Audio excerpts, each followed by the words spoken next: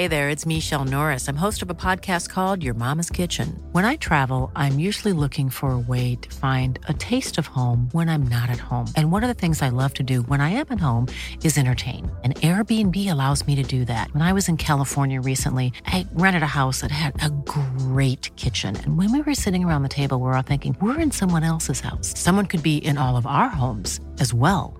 If you have a home, but you're not always at home, you have an Airbnb.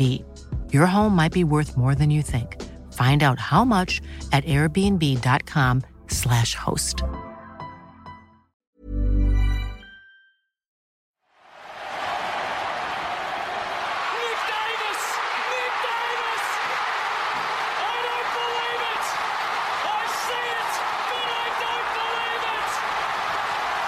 Okay, we're back for another episode of I See It But I Don't Believe It. I've got my favourite Swans supporting sisters here today. Annie and Imogen and Annie. How you guys going? Good. Pretty good. You excited to talk about what we're about to talk about today? Yes, this is one of my favourite moments in my life, so yes. Okay, excellent. You were on the 11, so... I was a tiny girl. Well, we're going to talk about Sydney's 2005 final series. Annie's smiling quite energetically. Yes, this was like the best time of my life as a football fan. I think it peaked for me at 11, and it's all downhill from here. It's all been downhill from there. Yeah. So, some context to this kind of era of football. The Swans haven't won a flag in 72 years. The last grand final they played in 1996, they lost. And it wasn't great. No. They'd recently gone through a pretty tumultuous coaching turnover with the bad man Rodney Eade leaving in 2003 and Paul Roos as caretaker coach coming in and having to do some big presentation to get the job. But they'd improved drastically once he came to the helm, and they finished the season third, but they kind of came home really strongly in the back half of the season. So they come into finals having played a few really close games against West Coast, and it was kind of the beginning of this big rivalry that we all know today. So the qualifying final was West Coast v Sydney at Subiaco Oval over in WA, and there was a crowd of 43,302, which is pretty close to capacity of Subi, I believe. So it was a pretty loud and intimidating crowd, I'd say. West Coast came out quite strongly and narrowly led for the first half, and they took a 2-point lead into half-time. And then it got interesting. Sydney had a really strong third quarter, and they kicked 3 goals, 1 to West Coast 3 behinds. So they came back, and they were doing some really great stuff. But I think the highlight of this game as a whole was in the second quarter. The Swans went end to end, and this highlight, I watch it all the time. It starts with Goods kind of in the defensive 50. He takes a couple of bounces. He's running. He kicks it to Kennelly, who does the same, couple of bounces running through, who kicks it to Nick Davis inside 50, who runs into an open goal. And that kind of was it represents a great era of the Swans, so it's a kind of a really awesome play.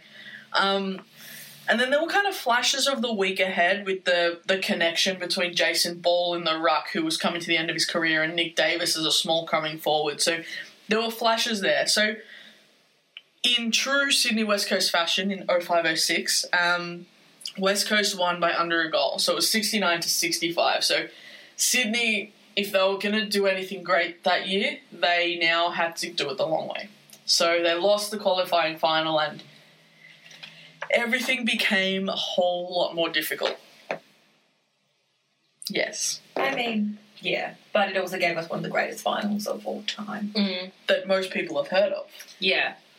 But I want to shout out some players that don't get as much recognition amongst all of this. Sorry that you were Nick Davis. Just before you do that, though, I just wanted to say that I remember when we lost that first game, when they lost that first game, I wasn't playing. I think for a lot of Swans fans, the last grand final was in their mind. Do you know what I mean? They didn't want to get excited. it's not like being a Swans fan now. Yeah. It was, we were so lucky, and to lose that first game was just sort of like, of course we've lost this first game. It was just heartbreaking. Yeah, and I think that with the Geelong game, we were just sort of waiting as fans to go through the motions and lose that game too. I think this speaks to my how lucky I am as when I became aware of being a Swans fan. Was that I was 2 in '96, so I have no memory of the bad team beating us. But I only remember Sydney being good, and so this was like the pinnacle of that, and we've just been good since. Yeah. So I'm very blessed in that way. Yes, well, not all of us can be that blessed. So we come to the semi-final, and it's Sydney versus Geelong at the SCG. 2005 in Sydney, AFL wasn't the biggest sport there, and Sydney fans notoriously don't turn out to games. They're probably more likely to watch it at home. But there was a crowd of 39,079 people, which at the time, again, quite significant. It's that at the SCG at the time, that was almost capacity. Oh my God. Yeah, because there have since been renovations to the stadium, which has increased the capacity, but back then that was pretty tight. The first quarter was pretty even, but Geelong kind of pulled away in the second, where they kicked 3 goals too, and the Swans kicked 4 behind, and it looked like the Swans were just going to kick themselves out of it. And in the third quarter, they kicked 1 goal 6. So it was just like, this just isn't going to happen. They're going to lose it rather than Geelong win it in a way. So the 3/4 time score, Sydney was 3 goals 12 for 30 points, to Geelong's 6 goals 11, 47 points. So it wasn't a huge margin, but considering how little Sydney had scored and how few goals they'd scored, it just seemed like a mountain that couldn't be climbed. And then when the fourth quarter started, Geelong opened it with a goal. So the margin was now at to 23 points. To win this game, they'd need to kick more goals than they'd kicked for the previous 3 quarters, and it just seemed impossible. I distinctly remember watching this on my couch and just being so sad as a little 14-year-old, just like so devastated, and then watching the following unfold, because I famously never turn off games, even if we're terrible. No, we didn't turn it off either, but I remember thinking like, I can't do this. I just know that Annie just walks away from games. She doesn't turn it off, but she'll walk away for a while. She will. It is a classic Annie move. Yeah. So Sydney needs 4 goals to win. Enter Nick Davis. So there's a stoppage near the top of the Swans 50. It's almost identical to the tap down of the week before from Jason Ball to Nick Davis. They had such a good connection, and I'm strongly of the opinion that if it weren't for Jason Ball and his really, really supreme ability as a tap ruckman, none of the following would have been able to happen. And a lot of it came from his really, really good skill. And that's why I think tap ruckmen nowadays are a little bit underrated, because they can really control the play. And this is why Max Gawn is so good. This is why Sam Naismith is so important to the Swans. Tap ruckmen can be as damaging as a ruck that does 12 other things on the ground, like Brodie Grundy. You know what I mean? Depending on your team's game style. So there's a Jason Ball tap down to Nick Davis, and Davis is able to gather and goal from the pocket. And the Swans have scored a goal, and there have only been 3 of them previous, so it was just like, okay, cool, awesome, everyone's applauding, but no one's really getting their hopes up. I definitely wasn't. There was no point to get your hopes up at this stage, because, sorry. That's fine. It was, I just kicked a chair, guys. So excited about Nick Davis. There was no point to get your hopes up at this stage, because there was just no signs that meant we could win. Yeah, like, it was just like at all. Little flashes in a game where everything was a little bit mundane and disappointing. But then not too long after that, Ryan O'Keefe, who, again, would go on to be a Norm Smith medalist and an absolute champion of the Swans, despite other things, he's in the centre circle, and he kicks it long inside 50. And Nick Davis is in a 1-on-2, but he just reads the ball better, and he's able to get a little bit of space off his opponent and take a chest mark. And he's about maybe 30 metres out from goal, not too much of an angle, and he's able to slot this set shot. And famously at this point, Anthony Hudson says, will he be the hero? Little does he know. So Sydney's now scored 2 of the 4 goals they need to get in front of Geelong. But Geelong are a strong team, and they're kind of battening down the hatches and trying to close off space and apply pressure and do all those things, not let the Swans get clean possession. But this is why it was so significant that it was a small forward in Nick Davis doing these things, because a big key forward wouldn't have been able to find the space required to be amazing and win the game in this point when Geelong are applying so much pressure and so much into them. So, not too long after that, there's a mad scramble in the Swans forward line, and it kind of gets knocked out to Davis, who's kind of running in a circle around the pack, kind of parallel to the 50-metre line. He gets the ball, pushes off his opponent, kind of similar to Dustin Martin's style today, and he snaps a goal from 40 metres out, it was an absurd kick, but it was beautiful sailing through. A little bit similar. Had a good arch to it. Had a very good arch to it. And it's also not something, and this is not to say that Nick Davis was untalented, because it's certainly not true, but it's just not something you thought Nick Davis could do. No, and not when he'd done nothing to that point in the game. Exactly. He'd done nothing, like actually nothing. And he was apparently, he said that he was told at 3/4 time, I don't know if it was by Kirky or someone similar, that he needed to get it together. Yeah. He was playing a terrible game. Yeah. And he did. He did. So Sydney's 3 points down. It's 50 points to 53. The Swans managing to keep the ball in their 50, but they're not really able to get any clean possession. And it's incredibly frustrating to watch, because every time a Swans player would get the ball and try to kick it, they'd be mobbed.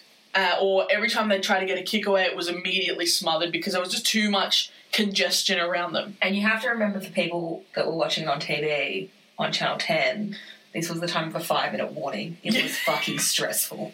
Yeah, because there was no countdown clock at the time. There was no countdown clock. It was just a 5-minute warning, and it was so... You had no idea what was going on or how long was left. And a traditional Swans game is very stoppage-filled, which means quarters can go for 35 minutes or so. Like, they can go for a really long time. You just don't know when the siren's going to go.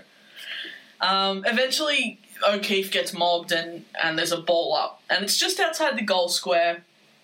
And there's only seconds remaining. I think it was like less than 10 seconds at the time. I don't know exactly how long.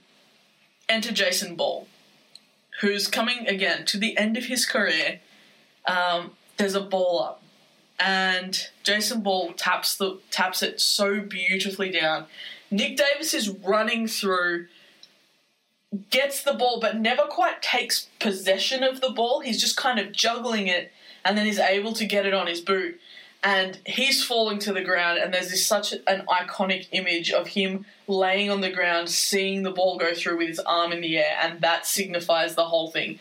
He looked like he didn't believe it, and it just sailed through, and there was such a celebration, and it was his 4th goal of the quarter after he'd done nothing for 3 quarters. And this is where Anthony Hudson says the famous line, which is the name of this show, "I see it, but I don't believe it," because it was unbelievable. You just didn't think that could happen. Even hearing Nick Davis talk about that, which is one of my favourite things to listen to, he said that on that 4th goal, he basically just closed his eyes and prayed. Like, he had no belief he could kick a goal like that, and he just kicked in that direction, and obviously, I mean, it fucking worked out. Yeah. And I still remember sitting on my couch watching that game with my dad, and it was the most excited I've ever been about football. Like, I could not believe... You couldn't believe what you were witnessing, that we'd kicked nothing for 3 quarters and one player kicked 4 goals, and it was Nick Davis that did it. Like... I remember screaming and being so excited watching that, and being yelled at by my parents who were downstairs because I was being so loud, because I just couldn't believe that it was like something from nothing, and you just don't expect that to happen. And the fact that if you watch it, he never quite takes possession of the ball. He's just kind of juggling it and then just somehow drops it onto his boot. It's remarkable the way that he does it, but everything was working for him that quarter. Jason Ball was on point getting the ball to him, and he just had to execute after it was given to him. And it's a truly spectacular goal to watch. It's all these years later, still unbelievable for me that he somehow managed to kick it. Yeah. And I'm pretty sure, if I'm remembering correctly from my numerous rewatches of that 4th quarter, I think there was 3 seconds left when they bounced the ball. Yeah. So Geelong had no chance. Gary Ablett, who still had hair at the time, no chance. Tom Harley, who still had hair at the time. Harley, who had the hair. All these men with hair. But it was Brendan also... Sanderson. It was also a moment that... I think that was the moment where it was apparent to Sydney fans that we could not be stopped. Like, we were going to do something magic, and the only thing I can think of, and I hate to bring it up, that sort of reminds me of, is the 2016 Bulldogs, when they beat Hawthorn. There was nothing that was going to stop them from winning a flag, and I think that was Sydney 2005. Like, we could do that to Geelong. We could do anything. And I think the big thing about this was it wasn't that Geelong lost it because Geelong did everything right. Mm-hmm. It was that Sydney won it because they just urged themselves over that line. Whereas you look at maybe some of the Richmond games where they lost it in the last moments, there are so many things where you look at it like, well, this player should have done this. But Geelong were doing everything right. They were pressuring. They weren't letting Sydney get any free ball, nothing. This was... honestly, Sydney urging themselves Sydney won that on belief, not talent, and it was amazing to watch. And so to this, one of my favourite final series, I mean, and not just because we won a grand final out of it, because it was so amazing to watch Sydney just believe so hard in what they were doing. Yeah. I think up until that point, and I mean, he wasn't even there for that long, like 3 years, but Nick Davis was still like the ex-Collingwood player. Yeah. I mean, also he was also known to be kind of like a bit lazy. He didn't really put in his all at training.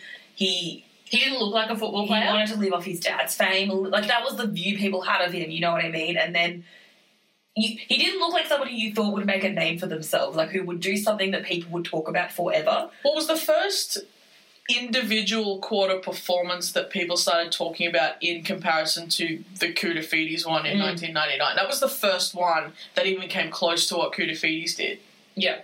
And the other thing about it is that Sydney still had to play another game to get into the grand final. Everyone forgets this poor St Kilda game because the Geelong game was so... Another thing about the Geelong game, I always think it was in Geelong. I know it wasn't. But part of me, for some reason, always makes me believe it was in Geelong. Because we won it, maybe? I don't know if it's because we won it and we usually beat them there and they usually beat us in Sydney, but I always think, that was in Geelong. It wasn't. And you always forget the St Kilda game. Yeah. Because the Geelong game was so exciting that you assume... Well, okay, let's talk about the St Kilda one. We can talk about it. Because it wasn't without its drama. No, so that's true. The prelim...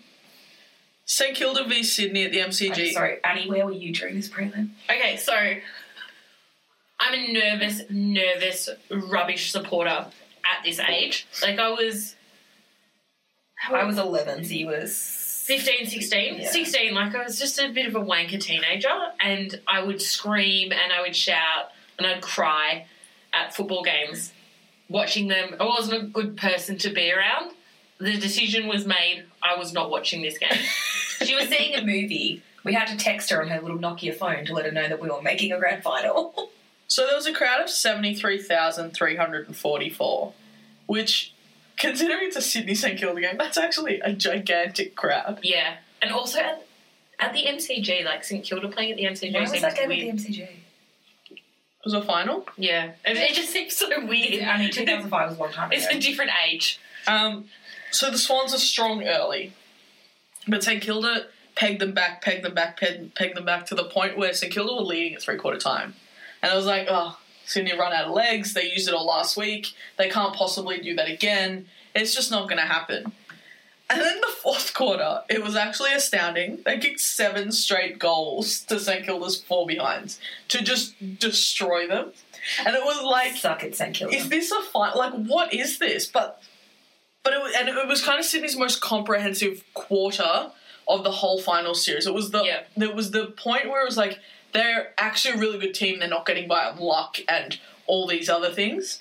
But the performance was unfortunately overshadowed by an infamous incident where Barry Hall, unfortunately a co-captain of the Swans at the time, what were they thinking?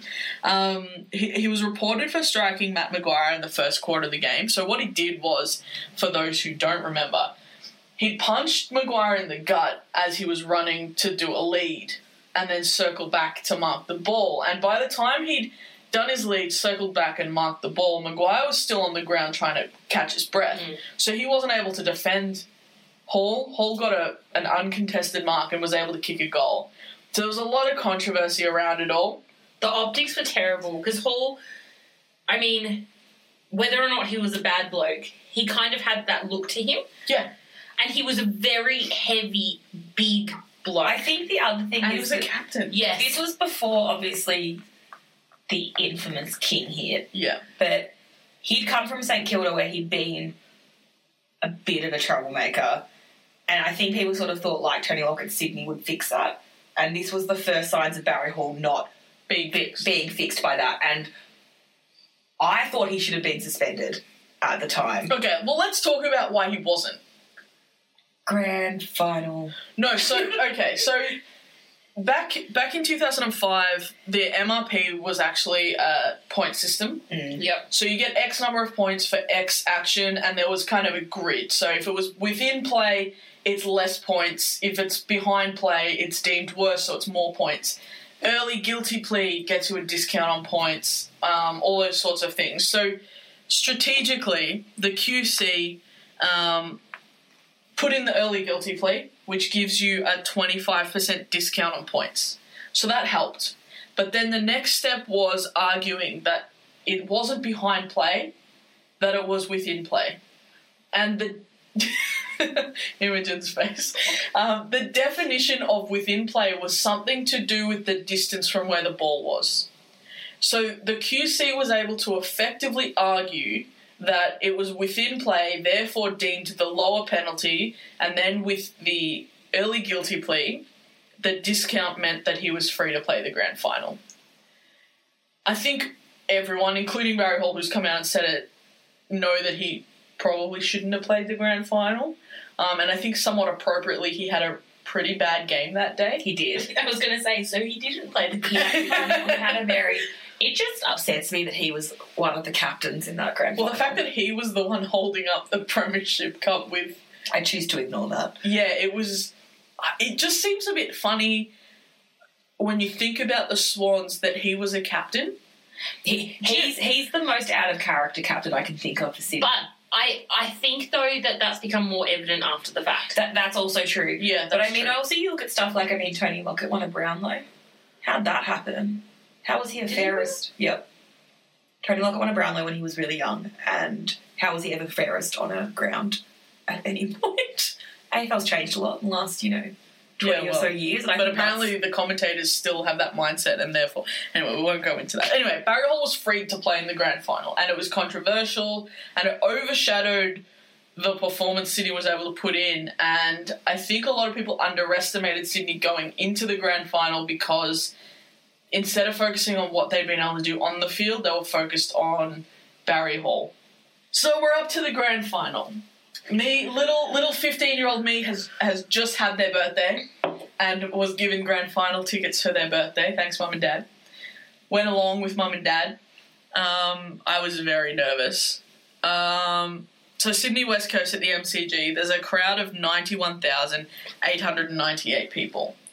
My family's from the country, and I remember being up in the country a couple of days before the grand final and driving down the Hume back to Melbourne before the grand final with all these West Coast cars who have travelled over from WA to come to the game. It was kind of this surreal experience because I'd never been as aware of travelling supporters until my team was in the grand final. Like, all the Brisbane stuff I was aware of it, but I was never going to games or as involved in pre-grand final stuff. So this was kind of like this big experience because it was two interstate teams, which I love because I'm all about it being nationwide competition. But also just the excitement around it was really different to what I'd experienced before. But going into it, I wasn't being hopeful. I'm quite a pessimistic supporter, if anyone knows me. I wasn't getting my hopes up. Yeah, so we were actually interstate, so that was... in the worst state we could be in to celebrate AFL. So it was school holidays. It was a pre-planned holiday. I think our parents did briefly discuss not going, but we were going to Queensland. My mum's family lives in Queensland. So and there was no chance we were going to get grand final tickets because we didn't have the right memberships that time anyway, so there was no point staying. Yeah.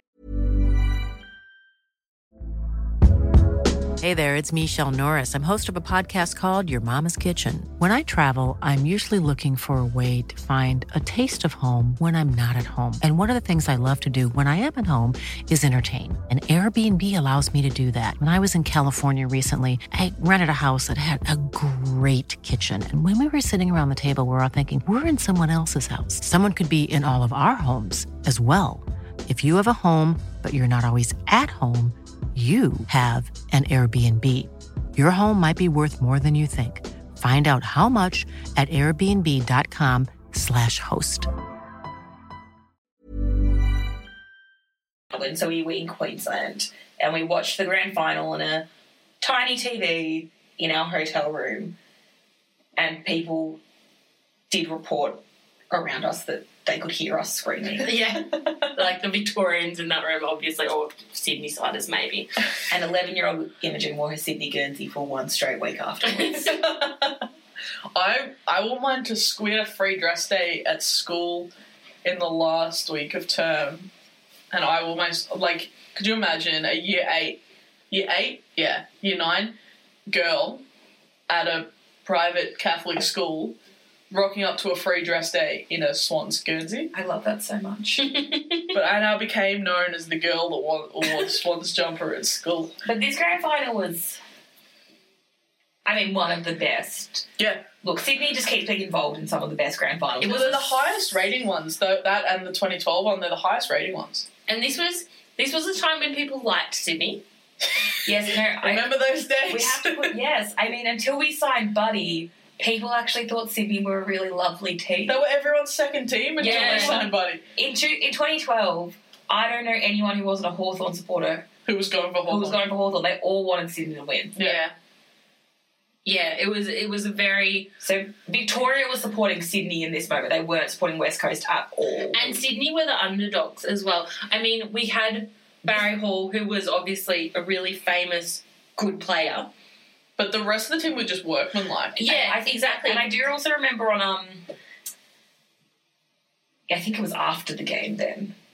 Not before the game. That show. Yeah. That was glorious. And I wish it was still on. Channel 10. On Channel 10. Sam Lane? Yeah, it was a good show. When they used to do like the fake banners each week, towards the start of the finals, they did a fake banner for Sydney that was like, "Hi, we've been sitting at the top for 10 weeks. Can you see us up here?" Because everyone kept talking about how Sydney were always called underdogs when they shouldn't have been called underdogs because we were really good and we'd consistently been the best team that year. But everyone was like, this Cinderella story come out of nowhere because no one noticed them.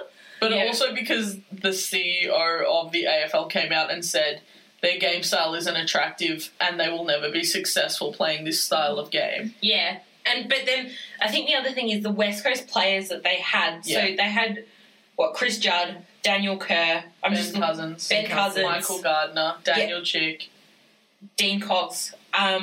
They had the star midfield. Yes. They had the midfield that was the first to rival the three-peat of Brisbane's midfield. Yeah, absolutely. Absolutely. And also, again, this was before everything came out about West Coast as well. So these were two teams that people liked. Yeah. Well, but I think that West Coast were definitely, on paper, the better team. But this goes back to other situations, like the Sydney Hawthorn Grand Final 2012, is that one team is kind of an even team that relies on each other, not so much one or two star players, and West Coast were a team of star players with like a lot of natural ability. Yeah. And that was the difference, and I think that kind of, maybe not so much now when Sydney's had players like Isaac Heaney and Callum Mills come through as young players, but throughout the 2000s mostly, Sydney's been very even keel with maybe one or two players that stand out. So Sydney's was Jude Bolton, Brett Kirk, Leo Barry, Adam Goods, Craig Bolton, those sorts of players, right? Jason Ball, whose first ever game at the MCG was the 1994 Premiership with West Coast, and this was his last ever game, which was the 2005 Grand Final at the MCG against West Coast. I need to just put out there that I completely forgot Jason Ball existed. I think, do you know what, he looked like another one of our players. There was 2 of them that looked really similar. Darren Jolly, the other ruck. No. I'm looking at the list and I don't think he played the grand final. Doesn't matter. It's fine. But yeah, I think Sydney had quite a few forgettable. We just forgettable weren't a players team at that you that were like, time. we But did. I don't think they were forgettable. I just don't think they were stars. They weren't stars, and I think when you're coming up against Chris Judd, who was, He was the face of the competition, I mean, he was incredible, and Ben Cousins was incredible. despite other things. I mean, none of that had come out yet. Daniel Kerr, again, incredible. Yeah. I mean, Cousins had just won a Brownlow. Mm-hmm. That was the year Cousins won it. Yeah. Cousins And- just won a Brownlow. Like, he was amazing, and how could you beat them? Yeah. Yeah, and then they had like Ash Hansen and Adam Hunter as well, who were just like those sort of blonde mullety boys. Adam Hunter had such 2005 hair then. But they just like they were scary. Yeah. They were the force to be reckoned with. They'd followed the format of how Brisbane won their flags. Yeah, and there was no home ground advantage. There was no... No. it Yeah, was so there very- was so many unknowns. There was no you play on the MCG all the time because neither team did. They both had to travel. They were both staying out of the company. You know what I mean? Like, there was just Yeah. so many things about it. Yeah, that like made it- I think both teams played maybe twice at the MCG in a year. which is what I love so much about 2 interstate teams playing in a grand final. It's like a neutral ground, Yeah. which is hard to get in any other year. Yeah. So Yeah. the grand final, let's go through it a little bit. So there was a 2-point margin at quarter time. And then in the second, Sydney kicked 4 unanswered goals to take a kind of a handy lead into half time. But then it tightened right back up because West Coast kicked 3 goals to Sydney's 2 behinds in the third quarter. And it was like, oh, God, not this again. And it set the teams up for another thriller immediately. And it felt very much like that first qualifying final because it was swaying both ways. It was always close. No one was able to get a lead big enough that you felt comfortable. And then Sydney's accuracy was a problem all year, and it kind of threatened to be their downfall in this game again. And then in the last quarter, both teams kicked 2 goals, but West Coast had the momentum late. They were surging, and similar to Sydney today, they were conceding a lot of inside 50s, and their defence was standing really strong, but it felt like it was almost about to break, like that damn wall couldn't hold up much longer. And you just didn't know how much time was left, and every time Sydney propelled the ball out of defence, it just came straight back in. And the last bit of play was a kick out of defence by Sydney up to the wing, and Dean Cox, some people complained that it was a push in the back, but he marked the ball and kicked it straight back in, knowing that there wasn't much time left, and this pack is formed where the ball's going to land. And I remember sitting right where this happened, greatest moment of my life. There's this huge pack. It's got David Burraponda, it's got Lewis Roberts-Thompson, it's got all of those big names for both teams are all in this pack. And then you just see Leo Barry, who's got the nickname Leaping Leo Barry because he's really good in the air. You just see him run. And if you're watching the footage of it, you don't see him until the very last moment because he's running in from the side and he just reads the ball perfectly and just kind of glides across the front of the pack and takes a mark. And he's still got the ball in his hands when the siren goes. And because of the cheer when that mark was taken, you don't quite hear the siren until We didn't hear the siren go. Until you see Ty Kennelly jump on him, you don't realise the siren has gone. I remember thinking, like, we were watching it and we were all cheering. Like, I mean, the crowd was cheering, but in our hotel room, we were all cheering so loudly for this mark. And then I remember Ty jumping on him, and I was just like, what the fuck are you doing? There's a game to be played here? Like, what do you get? Boys. Like, and then I realised we'd won the grand final, and I could not believe it. And, like, our dad, I think, was crying. Yeah. Like, because for him, who was South supporters who switched to Sydney when they moved, it's a lifetime. It was a lifetime, but a lifetime of being fucking bad. Yeah. Like, so our grandmother was at the last grand final that Sydney had won as South. Wow. And supported them the whole time. And supported them the whole time. She just adored that team. So she could speak of those glory days, but my dad and aunt had not experienced it at all. And while Sydney had been good for most of our lives, they hadn't won a grand final. We hadn't had that, and it was just, I mean, it was just incredible. Like, I can't even describe that feeling. It was so good. And it was, I think it was a good time as well. Like, I think it was good because the team that we played were good. Yeah. We had played against them only a few weeks beforehand, which I think was really cool as well. And we'd lost, and so it was like, well, what's going to happen? Yeah. And it was just... It was also just a classic grand final. Yeah. It's exactly how you want a grand final to be. I mean, as the supporters of the teams... It's stressful. It's stressful. Looking back, I'm like, that's exactly what you want. At the time, you wanted to just fall over. Like, and it felt like we had no right to be there. So that was, I think, another thing. We weren't a team that people had talked up, like, or anything. And then no one believed in us, and I think that helped. Like, that helped the narrative of what we were doing, this fairy tale, like whole Cinderella story thing, that we had somehow managed to, like, steal a grand final from this amazing team. Yeah. With, like, really decorated not only players, but their coach was quite decorated too. Yeah. I mean, he had captained their last premiership. We were coming up against a powerhouse, and we and still like won. an unknown powerhouse, kind of. Because it was a time when the media was different, so it wasn't this AFL saturation that you get at, like, you do now. Yeah. So West Coast, particularly of interstate teams. So West Coast was a team that you didn't get to see all the time because you might not have had Foxtel, or when they played their games, they used to play one game on delay after another game. Yeah. So they'd play 2 night games and one after the other. So you'd watch West Coast play, like 11 o'clock at night in Melbourne. And it was, so it just wasn't the same. Like, you didn't know the like what the players would do or anything like that. You didn't know what was going to happen. And I also think that even though we were talking about the stars that they had, because you couldn't watch those games as much, you didn't see interstate teams showing in Victoria that often unless they were playing, like, Collingwood or something. Intellectually, like, we all knew that Judd was amazing, that Cousins was amazing, but you didn't actually really see them play that much. Yeah. Yeah, and you couldn't analyse their style, like, on YouTube or something over and over again. We weren't to know going what to they were games doing. that Sydney... Like, we weren't going to Melbourne games in Melbourne that Sydney weren't playing in. Obviously, Sydney weren't playing West Coast in Melbourne during the season. Yeah. So you didn't see what they were like, and you didn't know what they were going to be like against Sydney. So it was a stressful game to come into. Yeah, I think that it was the first time I'd ever seen West Coast play live. Really? Yeah, we weren't at that much.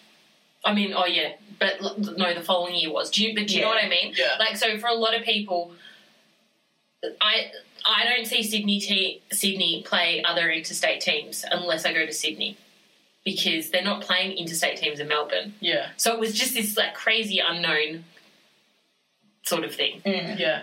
I just remember sitting there when the mark happened. Everyone I was confused because I was not that tall because I was 15. And everyone in front of me had jumped up and I'd seen the mark, but I thought something had happened after it. And I was little, so I couldn't see past all these guys in front of me, so my dad, like, picked me up. And then I saw, as I got lifted up, I saw Taipinelli jump on Leo Barry, and it was just, like, this weird, surreal experience. I was like, did that just happen? Like, is that happening? And, yeah, it was just, there's a reason it's one of the most famous marks in AFL history, for sure. Yeah.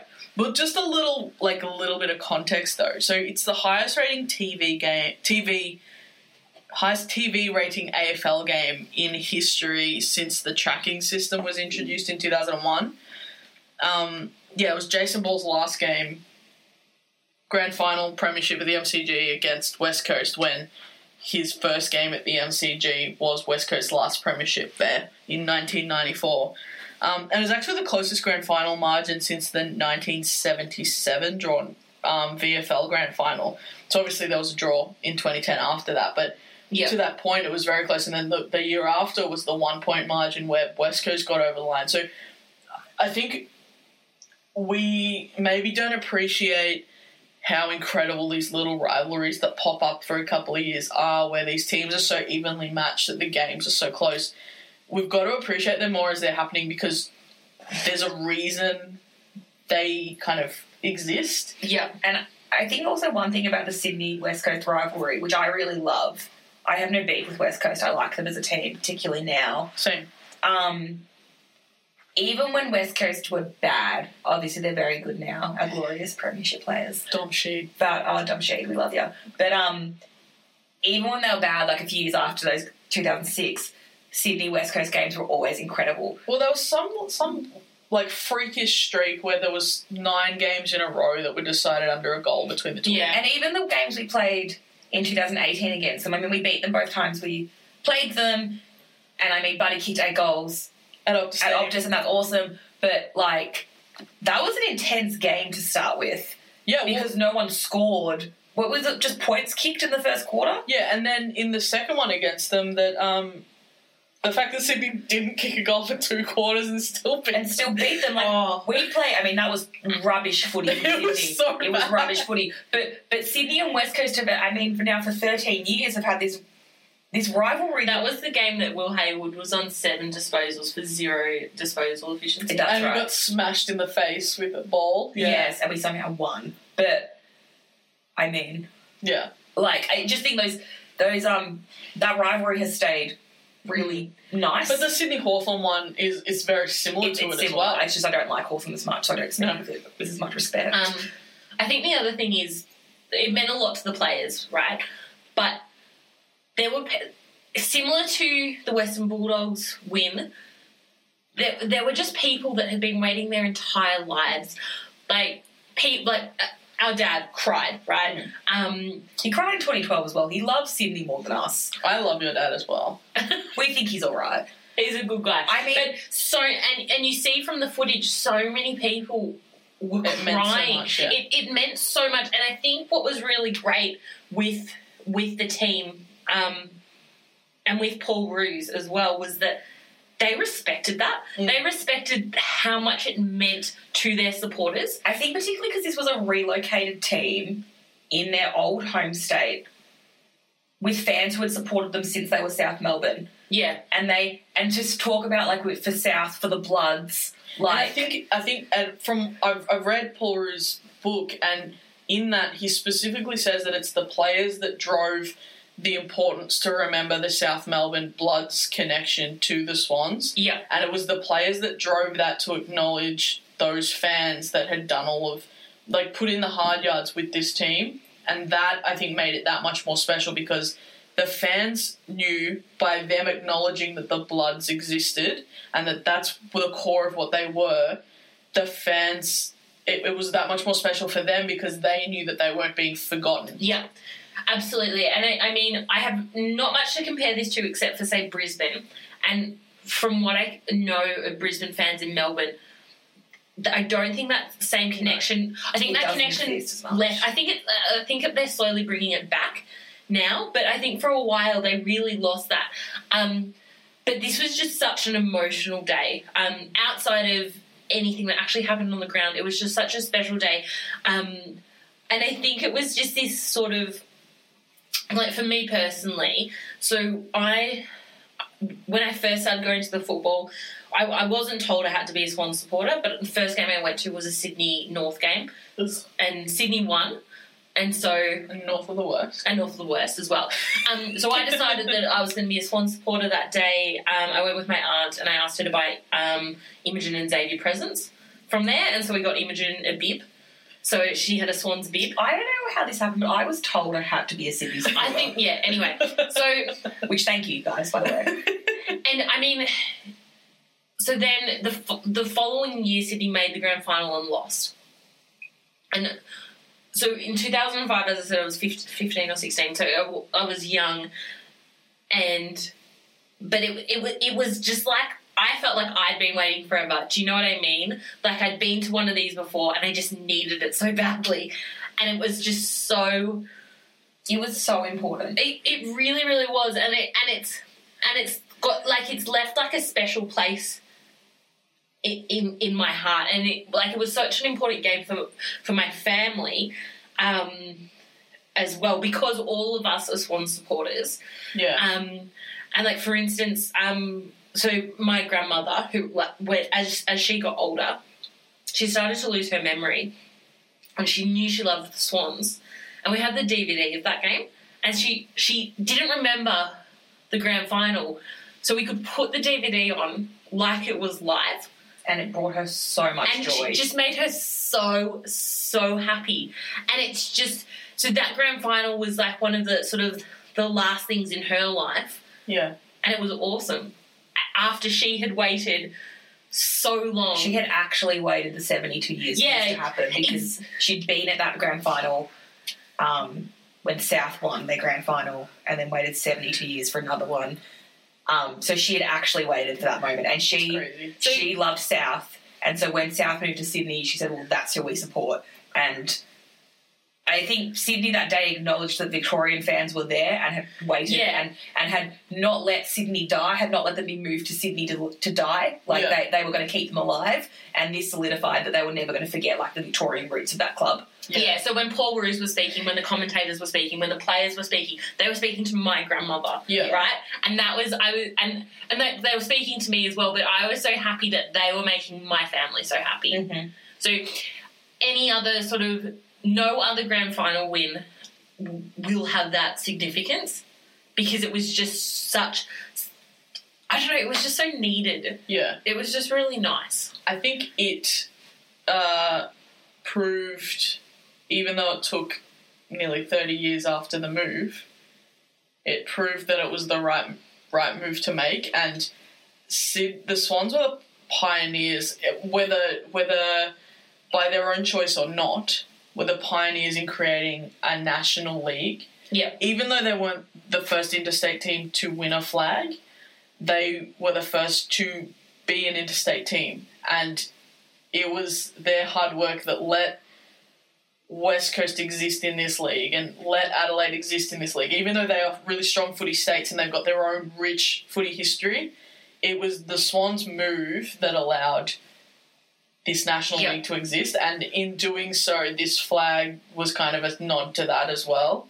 Yeah. And I think as well it shows that when the media talk about, say, GWS and they talk about Fremantle and they put this pressure on them, this really serious pressure that they probably don't need to, because Sydney took a long time to get there. Yeah. And it worked out okay in the end. But people are just so impatient in footy now that they don't give, like, the whole Brett Ratton thing at Carlton, they just didn't give him the time to create what he wanted. They don't give anyone enough time. I also think that another thing that people forget, and part of it is because Sydney is so successful now and have been so consistently good, is that when when South were moved to Sydney, I mean, it was a real fucking struggle for them. They were still playing their games in Melbourne. They were part-time. Yeah. They weren't being, like, this club was falling apart. Yeah, like early 90s, they went a season and only won one game. It was 1994. It was the year I was born. I'm so sorry, guys. Paul Kelly. But just, I mean, Sydney struggled and it was hard for them.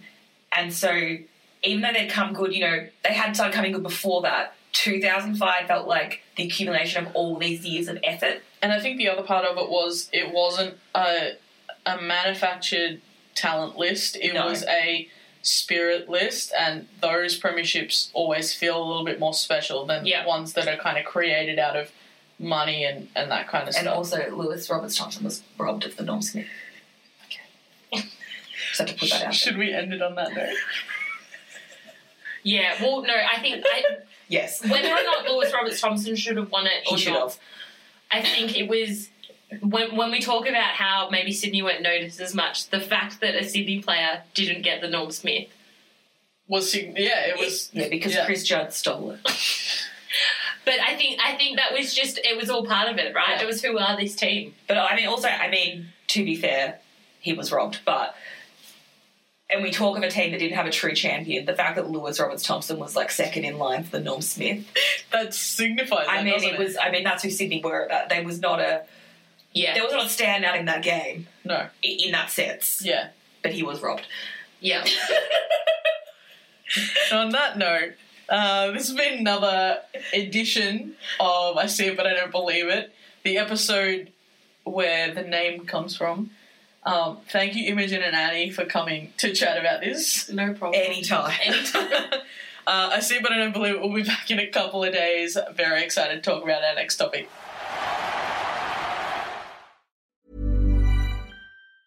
Hi, I'm Daniel, founder of Pretty Litter. Did you know cats tend to hide symptoms of sickness and pain? I learned this the hard way after losing my cat, Gingy. So I created Pretty Litter, a health monitoring litter that helps detect early signs of illness by changing colors, saving you money and potentially your cat's life. Pretty Litter is veterinarian developed, and it's the easiest way to keep tabs on your fur baby's health right at home. Go to prettylitter.com and use code ACAST for 20% off your first order and a free cat toy. Terms and conditions apply. See site for details.